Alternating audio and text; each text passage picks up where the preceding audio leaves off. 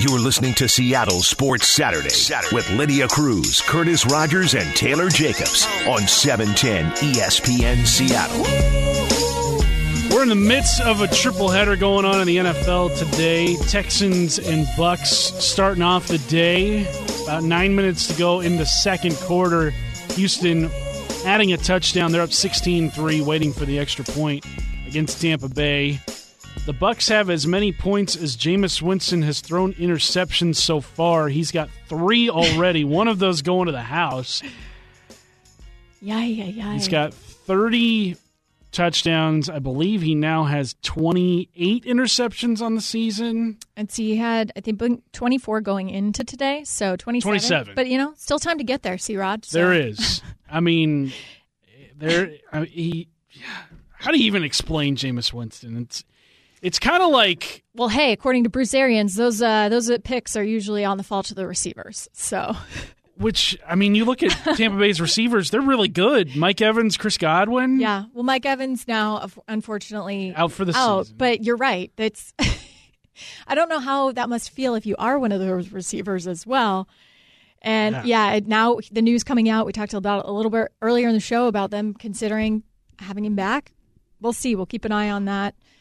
That's a question for the Tampa Bay Bucks, but we've got some questions about this game on Sunday. We do. And taking a look at the Cardinals, and they're 3-10, 4-10, something like that right now. They've lost a bunch in a row. They're kind of playing out the string, looking to see what they've got for next year right now. But the Cardinals have always played the Seahawks tough, and they've always played some of the weirdest games, including last year when Arizona was, 2-13 going into Week 17. The Seahawks, it took them until the very final whistle to beat Arizona. What concerns you the most with facing the Cardinals despite their, prolonged sort of drought here over the last few weeks? I think that they're starting to figure out some things offensively. Keeping in mind, Kyler Murray came in as just so much pressure on his shoulders, right?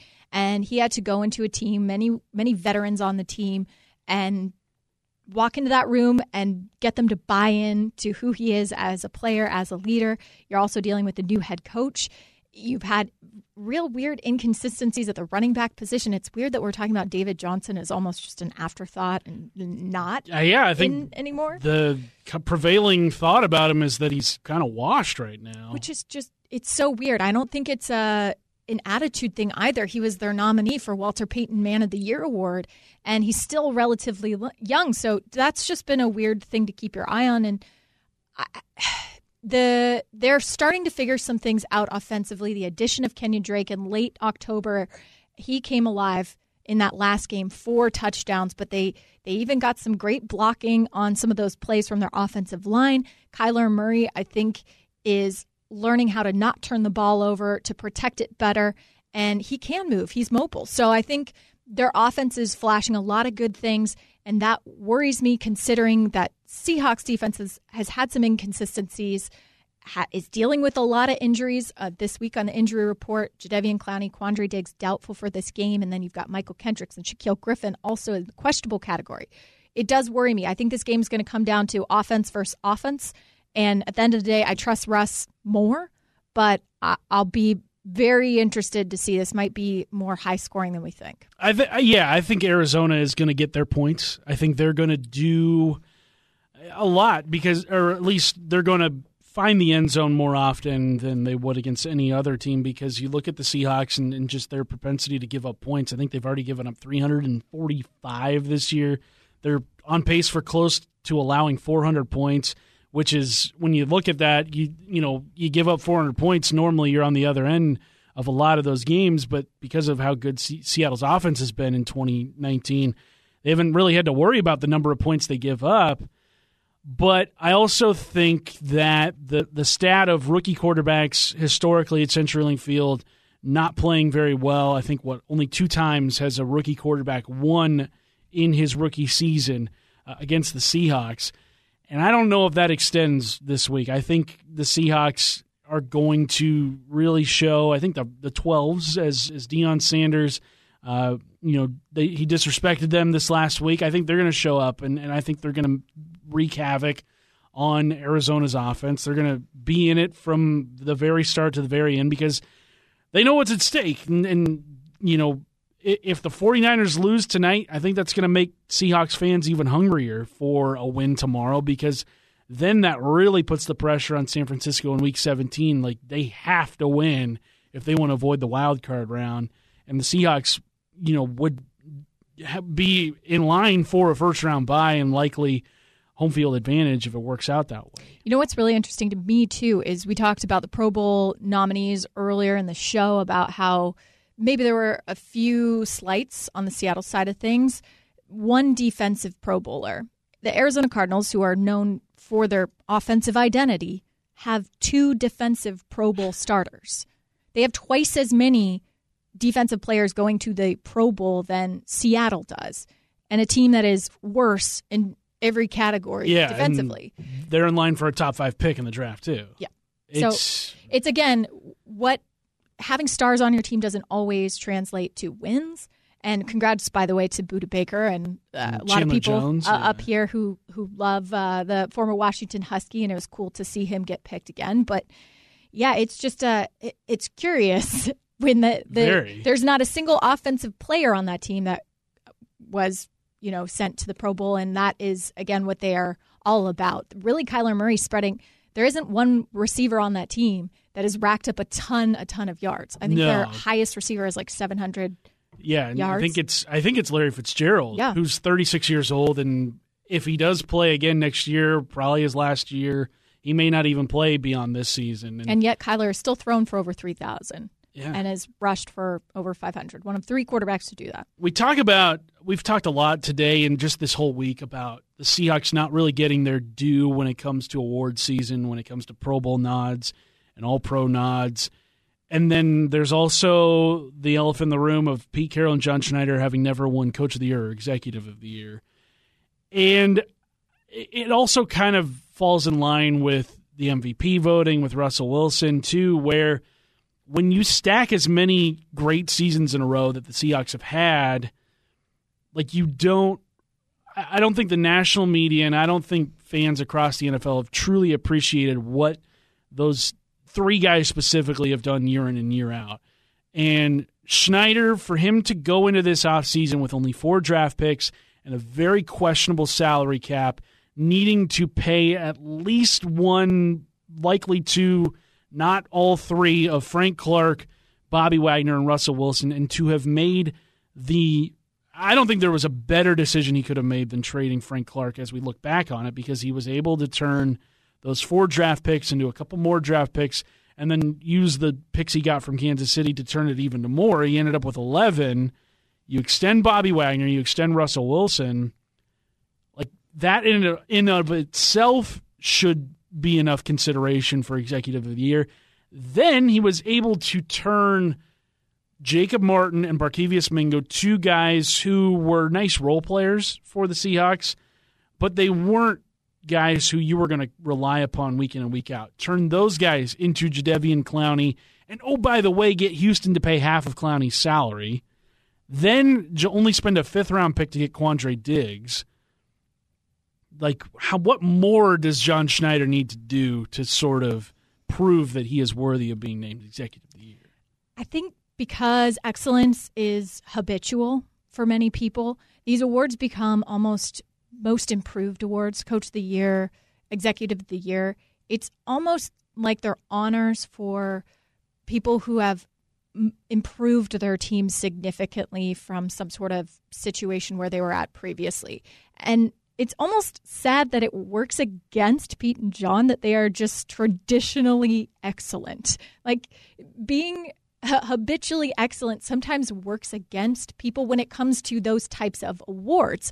But then the other awards that you do get, whether it's winning Super Bowls or just the record on paper that you've accomplished over your career, those, it's like in high school. Did you ever, maybe it's your brother or your friend was maybe like traditionally a less great student than you, and then they got a great grade one time and you're just used to getting A's, so it wasn't recognized as much as, let's say, your brother or sister or friend in that situation. I mean, yeah. And you're just like kind of like, well, I mean, I still got an A. Don't I deserve a pat on the back too? This reminds me of that situation where you might not get the same praise or outside praise or recognition, but I think that excellence is its own reward too, and that just might be the standard for them. Yeah, and if the Seahawks are going to continue it and do what they do, I'm more than okay with sacrificing an Executive of the Year title for John Schneider or Coach of the Year title for Pete Carroll. Like, I'm sorry to you guys. I wish that you would get those personal honors, but I think they'd agree with you. And they'd say, hey, we'd rather have a consistently excellent team. Let's go win a Super Bowl. Coming up next, the road to the Super Bowl may come through Seattle, but they're going to need some help. And it starts today with the Rams and 49ers playing the nightcap of this triple header. We sort through the NFC playoff picture coming up. Seattle Sports Saturday, 710 ESPN Seattle. Seattle Sports Saturdays with Lydia Cruz, Curtis Rogers, and Taylor Jacobs. On 710 ESPN Seattle. You can listen to the show anywhere via the 710 Sports app. It is driven by your Puget Sound Acura dealers. About 15 minutes from now, what is Chris Peterson's ultimate legacy at Washington? You can text that into the Coors Light text line, 710-710. Also, we'll be taking your shout-outs at 11:45. That's how we wrap up every single Seattle Sports Saturday here on 710 ESPN Seattle. Big day in the NFL with the triple header going on, but some rather unfortunate news, just actually rather devastating news, coming from the 49ers organization this morning within the last about half hour or so. Backup quarterback C.J. Beathard, who I believe started a couple of games a year ago, his brother was fatally stabbed late last night. And so Nashville, yeah, so the 49ers, they're going to be playing with a very heavy heart tonight. You know, when moments like that happen, it does force you to step back from sports. And you know, rivalry aside, your heart has to go out to the 49ers family tonight, especially because of just how devastating that must be for not just C.J. Beathard, but you know, for all of his teammates in San Francisco. Yeah, obviously, all the thoughts and love in the world to them and their family right now as they deal with that tragedy. It's senseless, and there's no reason for it, and you know, you just, as Seahawks fans, and just there is the rivalry between Seattle and San Francisco, but I implore Seahawks fans, you know, especially next week when there's going to be a lot on the line between the 49ers and Seahawks, just be respectful of that situation. Absolutely. Speaking of rivalry, yeah, San Francisco versus the Rams today. That's a big one. California's teams. NorCal versus SoCal. And the Rams, they are playing for everything right now. If they lose, they are out. They cannot afford to lose any games the rest of the way, and they're going to need help from Minnesota. They're going to need Minnesota to lose both of their games the rest of the way if LA wants to make the postseason. That game tonight, Rams-49ers, takes place in Santa Clara at 5:15 Pacific time. And you look at these two teams the last time they played, it was utter domination from the 49ers. Jared Goff only threw for 78 yards total. It wasn't even close. You look at both these teams where they were then and where they are now. You've got the 49ers coming off a surprising loss to Atlanta last week. How do you see this one playing out between LA and San Francisco? Yeah, that was a turning point, I think, for the Rams in that season. That was when they had previously lost to the Seahawks the week before on that missed field goal by Greg Zuerlein in the final minutes, but also 2 weeks after losing and being blown out by Tampa Bay.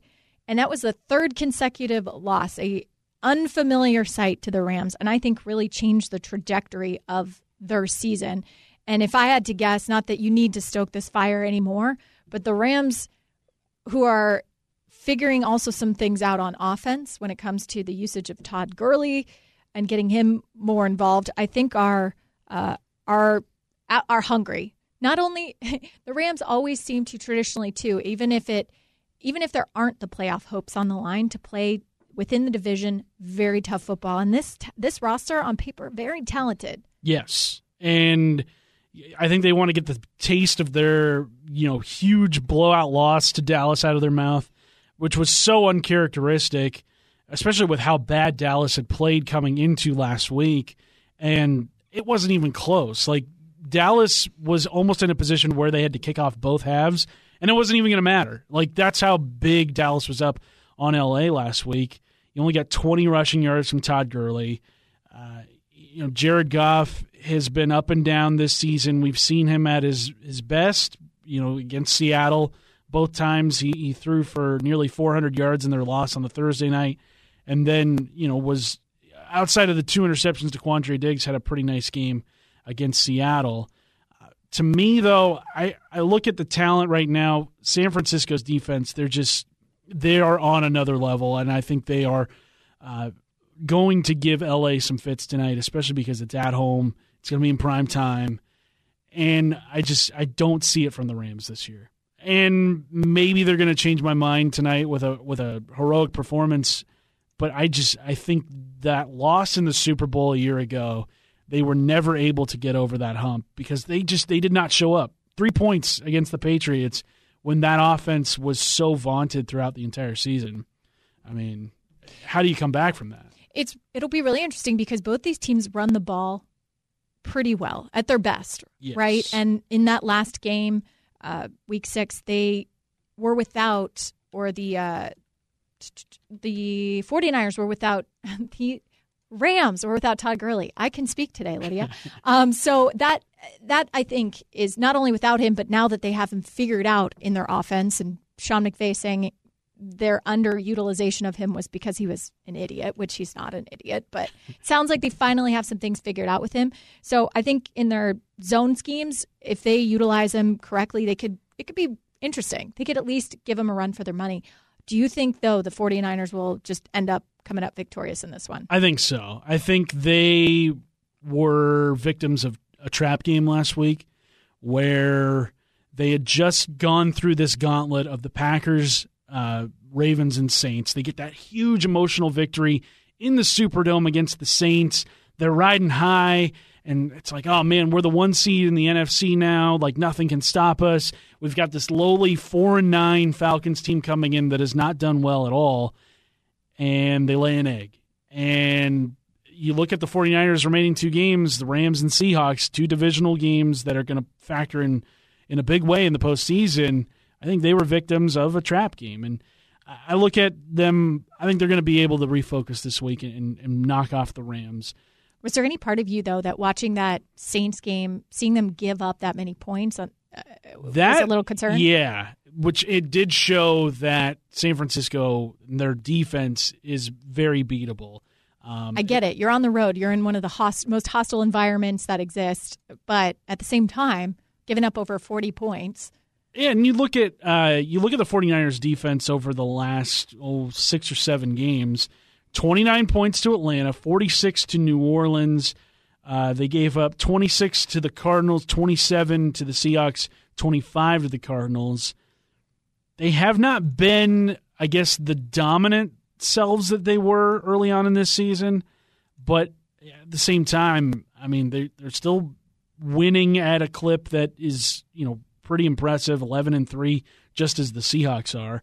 You look at the Rams, though, if they do win tonight, they're going to need help from Green Bay against Minnesota, a place where Minnesota has not lost this year. And, in fact, Minnesota's final 2 games of the season are at home. They're 6-0. How do you see Green Bay, Minnesota playing out? And when you look head-to-head, which team do you think has the better shot of going deeper into the playoffs, Minnesota or Green Bay? Yeah. I still have so many questions about what the identity of these teams are. And that seems weird to say this late in the season, but is it legitimate to say that I still feel like the Green Bay Packers haven't really played that many challenging opponents. And they've played in plenty of close games this year, like the Seahawks have had, and they're 11-3, but they just aren't, putting teams away. They already got blown out by the 49ers once this year. They lost to the Eagles. They lost to the Chargers. Two teams that aren't exactly impressing anybody right now. And they're at Minnesota on Monday night, at Detroit in Week 17. I think Minnesota is the more complete team. I think so, too. I would have more faith in them holistically than I do Green Bay. Well, and you look at Aaron Rodgers, from Week 9 onwards, he has yet to throw for 300 yards. 161, 233, 104 against San Francisco, 243, 195, 203. I mean, this is Aaron Rodgers. This is like it's Pro Bowl Aaron Rodgers, right? He's starting over Dak Prescott. On. How did he get a nod to the Pro Bowl? Yeah, he had a great start to the season, but he is nowhere near the level that which we're accustomed to with Aaron Rodgers. And if Green Bay is going to go anywhere in the postseason, I think Aaron Rodgers has got to be 300 yards plus, because 104, 195, 161. That's garbage for any quarterback. Yeah, it's. I will definitely be curious about that one as well. And yes, of course, the Minnesota has an influence on what the Rams are able to do. I would be very shocked because, of course, they have to win out, and then Minnesota has to lose both games. Correct? Yes. But I'll still be interested in this one and what it means for the NFC. And then finally, we've got Cowboys-Eagles tomorrow in the worst division that I can ever remember. That is, of course, re-sparked the conversation about, does the seeding need to be reimagined? Because if we won't have a team with a losing record win that division if one of these teams win. What if they tie tomorrow? Because then chaos. Then you can't win the NFC East with a winning record. If that happens, I'm rooting for a tie. Yeah, me too. That'd be amazing to watch happen. Let's go. But you look at the Cowboys and Eagles. I mean, pick your non-poison, pick your diet beverage. It's really interesting. We played the clip from Ryan Clark and Dominic Fox. We're talking more Ryan Clark talking about not wanting to go play in Dallas in the postseason. And while that wouldn't be my number one first choice, I'd rather have home field advantage. And I'd rather play other teams ahead of them. Isn't it weird that we're talking about this team in that manner when just 2 weeks ago we were like, wow, Jason Garrett's lame duck and he's out of here. There's absolutely no way he's coming back and everyone's underperforming. And this team is way more talented than what's showing up. And now the conversation is, whoa, I would never want to face them. Wouldn't want to see those guys come my way. It's just... Yeah, it's the recency bias. It's funny how quickly that could change. Changes real quick in the NFL. Coming up, what is Chris Peterson's ultimate legacy at the University of Washington? He coaches his final game as the head coach of the Huskies later this afternoon. We do our best to answer that question. Seattle Sports Saturday, 710, ESPN Seattle. Seattle Sports Saturdays with Lydia Cruz, Curtis Rogers, and Taylor Jacobs. On 710 ESPN Seattle. We need your shout-outs to the Coors Light text line, 710-710. We get into those at 11:45 here on this Seattle Sports Saturday. And today ends, or at least puts a bow on a specific era of Husky football, the Chris Peterson era, which... I think there are some pretty easily definable eras of Husky football. You've got the Don James era, which came away with a national championship. Dogfather Part 1. You've got the Rick Neuheisel era, which started off great, did not end so great. Just call that the And then you've got the Tyrone Willingham era. No comment.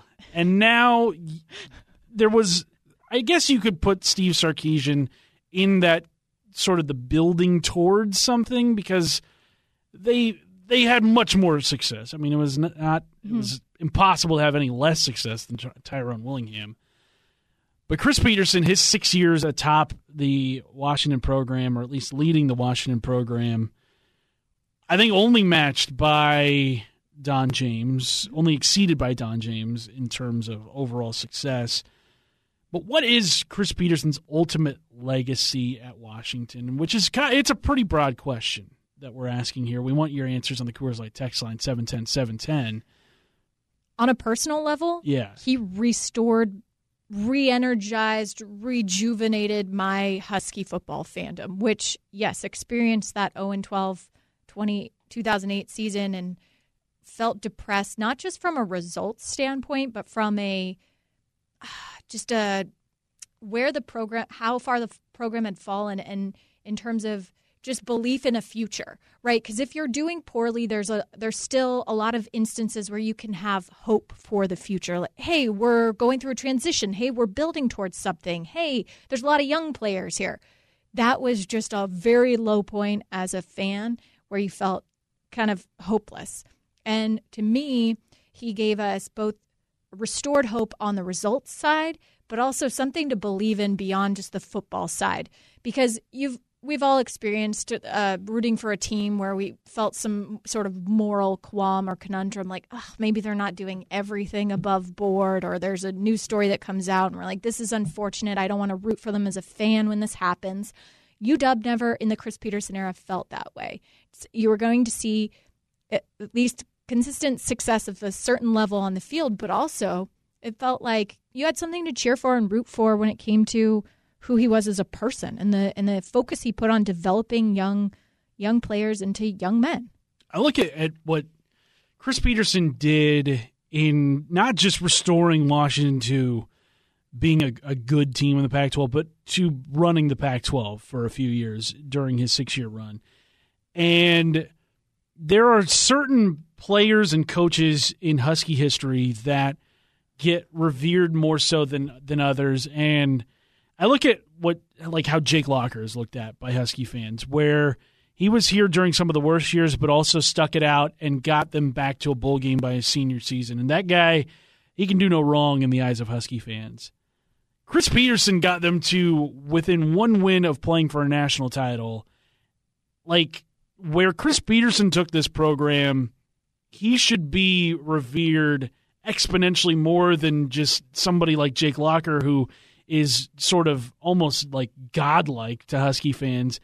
That I've, like, as an outsider to the Husky program, as somebody who doesn't root for the Huskies, but has watched them sort of from afar, I'll never understand like how Jake Locker is revered as like this hero when he had one winning season as quarterback of the Huskies.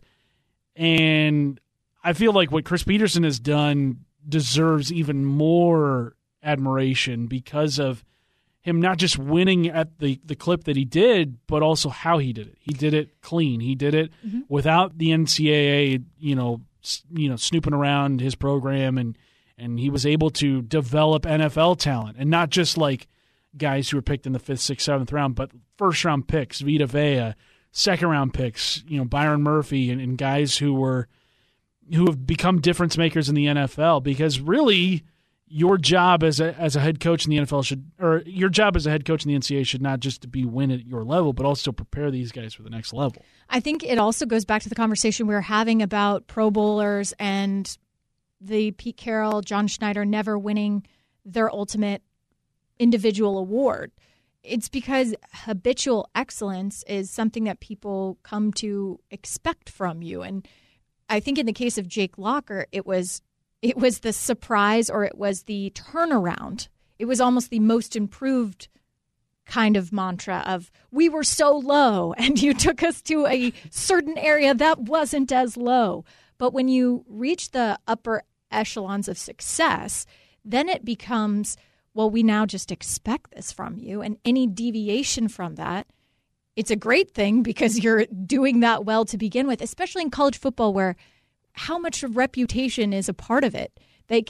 Only 4 teams make the college football playoff, and it's not a set system to get there. No, you just got to impress a group of 12 people. So that tells you how much Chris Peterson was respected to get to that conversation early on, and then unfortunately that sets the bar at a certain level, and any deviation from it. I mean, you heard the conversations this year when Alabama's left out. They're like, oh, Nick Saban might be washed up, and wow, is this the end of the era? This is mostly coming from Paul Feinbaum, by the way. This is the end of Nick Saban, and he's got to go to the NFL now because, wow, his time is over in college football. That's nutty. A couple of really good texts coming in on the Coors Light text line about what is Chris Peterson's lasting legacy. The 425 says, as a Husky myself, he restored my faith in UW as the top competitor in the Pac-12. He regained my trust in the program and restored my pride. Yeah. And then here's an interesting one that I think kind of makes me want to branch off into another question here. The 206 says, the Statue of Liberty play in the Fiesta Bowl to beat Oklahoma. Now, he accomplished that at Boise State, which now makes me want to ask the question, where is Chris Peterson's legacy? Like, where does the average college football fan kind of identify him as? Is he a Boise State Bronco? Is he a Washington Husky? It's kind of like Pete Carroll. Like, where will he be remembered most? As head coach of USC or as head coach of the Seahawks? I think it will have different answers because you bring up one specific play as a offensive mastermind or a creative play caller, probably more for his time at Boise State. I don't think that you would pick out as many plays or specific instances, and that also is part of being at a smaller school and upsetting or surprising some of these bigger name or Power 5 schools. But then coming to Washington, I'm not sure that would be the same narrative or the same legacy, because even in the past couple of years, there have been complaints about the offense or just not being as innovative as fans would have liked to see. But I still think, so him as an overall like coach, and that in his time at Washington is what I think will be remembered. Chris Peterson, I mean, today they're playing Boise State, the program that he helped build into what it is today.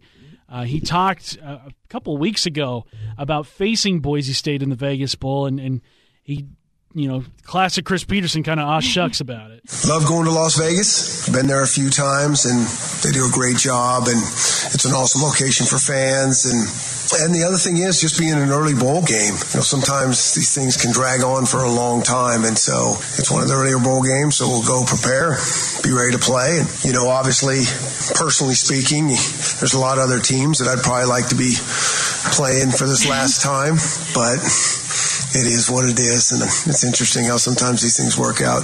It is what it is. It is what it is. Because it just draws more attention to the fact that this is his last game. It's the two schools he was the head coach of. And two places that he loves and admires and doesn't have any ill will towards either of them. He knew in his life that it was the right time to make a change when he left Boise State, and he knows now that it's the right time to make a change here. It's not because he didn't have the support or resources or didn't believe in the program. So you're right. It just adds to his sort of inner turmoil because he has love and respect for the people on the other side of the field just as much as he does for himself. He also had this great quote, which I loved, about how a lot of the focus of this game has been on him, but he doesn't want it to be that way. Yeah, that's probably the reason I don't like that. That's not what this is about. It's not even kind of about that. It's about these players that worked really hard this season, and Boise's had an unbelievable season again over there, and our guys have been through a lot and grinded through a lot, and now we're going to play a really good team, and that's what it should be about and nothing else. No more Chris Peterson way to go out than by insisting that this isn't about him. Not about me. It's about other and all players. that he's accomplished is, I think his winning percentage was in total between the two schools was like 700 something. It's like 146 and 38, which is absurd to win at that clip in college football currently. I mean, just what he accomplished in his career. ... So far, who knows what lies ahead for Chris Peterson? But he definitely left his mark. Definitely left his fingerprints all over both programs, and I think it kind of speaks to the coach he is and the person he is. That when he left Boise State, a lot of their fans were probably like, yeah, like, good on him for being here as long as he was. Like, thank you for what you did at Boise, and you go do your thing. And it's kind of like Tony Bennett at Washington State. Where every Coug we work with reveres Tony Bennett, even though he eventually left the program and went on to win a national championship elsewhere. And that's kind of how I feel even here in Washington. Like, thank you for your time. I do appreciate the fact that you were even here, and you graced us with your presence. He's one of the best, and he's one of one. I think he's somebody that college football needs more of, and it's a shame that he's deciding to step away, and because, like, I think it was, Bob Stoops 2 years ago, Urban Meyer last year, which I'm kind of glad Urban Meyer's out of the game. But, Chris Peterson now, 3 tremendously successful coaches, all 3 of them saying, I don't need this anymore. And especially with, those guys, all 3 of them competing for conference titles and national titles every single year. For all 3 of them to say, I don't need this, it's kind of an indictment on where college football is just as a whole. And hopefully it gets back to a better place, because you hate to see a lot of these guys leave the college game. Coming up next, we need your shout-outs to the Coors Light text line 710-710. Maybe a shout-out for Chris Peterson on his final day as Huskies head coach. We get into that next here at Seattle Sports Saturday, 710 ESPN Seattle. Seattle Sports Saturdays with Lydia Cruz, Curtis Rogers, and Taylor Jacobs. On 710 ESPN Seattle. Just let it breathe. Soak it in. It's now time for your shout-outs here on Seattle Sports Saturday. Shout out to Matt Nelson for the excellent music choices. Killing it as always. If you missed any of the show today, check out the podcast page, 710sports.com. We're there for you. Getting into the shout-outs, 360 Rainbow shouting. Heck yeah. Shout out to them. They wish a happy holidays to everybody and be safe. So shout out from the 360. Shout out from the 509 to my friend Javon, who just got married to his husband Mike. Oh, awesome. Shout out to the 509. I mean, Christmas weddings. That's a little December nuptials. That's a good one. I want to shout out everybody staying safe in this weather, because there were a lot of pictures yesterday going around the internet. MyNorthwest.com had a bunch of just, cars like floating away. And yeah, I think we're setting some records here with the amount of rainfall that we've had. So shout out to people staying safe out there, because these roads, we get rain here pretty often, but this is abnormal amounts of rain. Just stay safe out there as you're shopping for the holiday season, as you're going from holiday party to holiday party. Make sure you're staying safe out there. Yeah, I'll shout out everybody out there as well, as they are celebrating or continue to celebrate, will celebrate the holidays with each other.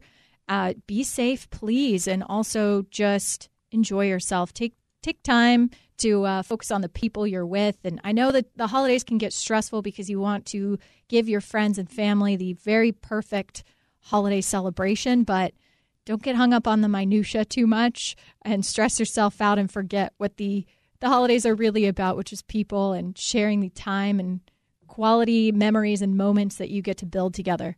So shout out to all of you celebrating out there, and hopefully it's fun holiday time for you, and you're taking some time off work, some much deserved time off work. Also, I want to shout out the high school seniors this week that made their commitments to whatever school, at whatever level they're going to be playing football at, whether it be, at Alabama or a Division III or NAIA school. I mean, hey, you're getting a scholarship to go play a sport in college. I mean, it's a tremendous honor.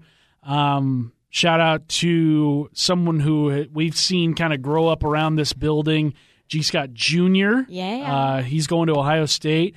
So shout out to him. I believe he's going to be an early enrollee, so he's just days away from enrolling at Ohio State. It's been really cool to watch him, because his dad, as you know, was a host on 710 for quite a few years. He's now a host on our sister station, 97.3 FM.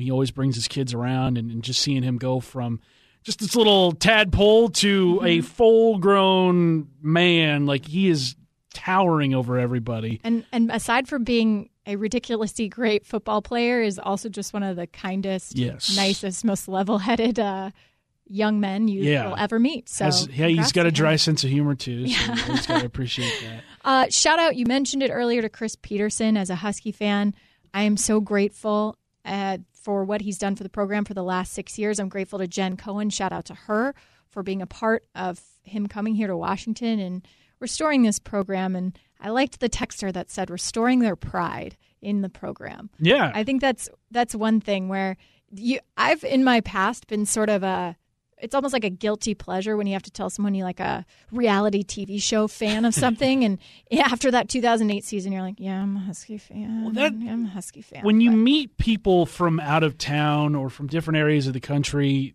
one of the first things people identify with is who do you root for? Mm-hmm. And around that time, if you ever said you were a Husky fan, it's just kind of like, oh, sorry for you. But seeing, you and all the other Huskies that we work with here, Shannon Dreher, Brock Hewer, Danny O'Neill, like with your chest puffed out a little bit. And like as someone who roots for a team in the Pac-12 that is near the bottom every single year, when I tell people I root for Arizona football, they're like, really? Like, okay. They're kind of at least you got mediocre basketball, program. Yeah, right? exactly. And like I would give a lot to, be like, yeah, that's my football team out there. So when I see that from Husky fans out there, it's a cool thing that Chris Peterson was able to accomplish that for all of them out there. Yeah, shout out to him restoring our pride in that program and giving us something more than just a football product to root for, but I don't know, just a great human being. And I think it's really brave to make a decision that other people might view as, I don't know, backwards or suboptimal. How can you walk away when you're at a certain level or have achieved a certain level in your career? We saw it kind of with the Andrew Luck stepping back and deciding that playing football wasn't best for him. I think that boggles our mind, but I think it's really brave and courageous to know that something's not right for you and to take a step back, because if you're going to be unhappy, it's going to permeate. It's going to have reverberations throughout the program. You're not going to be able to give your best to the young people that you're wanting to develop and help coach up. So I think it's really brave of him to step back and pass the torch on to Jimmy Lake, who has also always been such a kind person to me personally, and for no good reason other than just being a kind human being. So I think that he's going to do great things with the program, and I'm excited to watch. Congrats, Chris, and congrats all the seniors, which is the focus we wanted to have the game on today. So final collegiate game to all the UW and the Boise State seniors. Yeah, absolutely. Shout out to them. Shout out to our engineering and IT department. Woo! Heck yeah. Just throwing that out there. I know. Just in general, they're kind of the unsung heroes, and they keep us on the air all the time. And, every team has got the players that just come to work and don't get the glory. They work funky hours to keep us doing what we do here. So that is going to do it for us here today. For our guy Taylor, who is Tay, shout out to you. We miss you. Yeah, shout out to him. Shout out to Lydia. Shout out to C-Raj. Well, thank you. Happy holidays, yes, everybody. From all of us here at Seattle Sports Saturday, happy holidays to you. And we'll be back next Saturday we're going to do a 3-hour countdown show to Sunday's game. So be here for that. Absolutely. So don't you fret. We'll be back next week. Right here, Seattle Sports Saturday, 710 ESPN Seattle.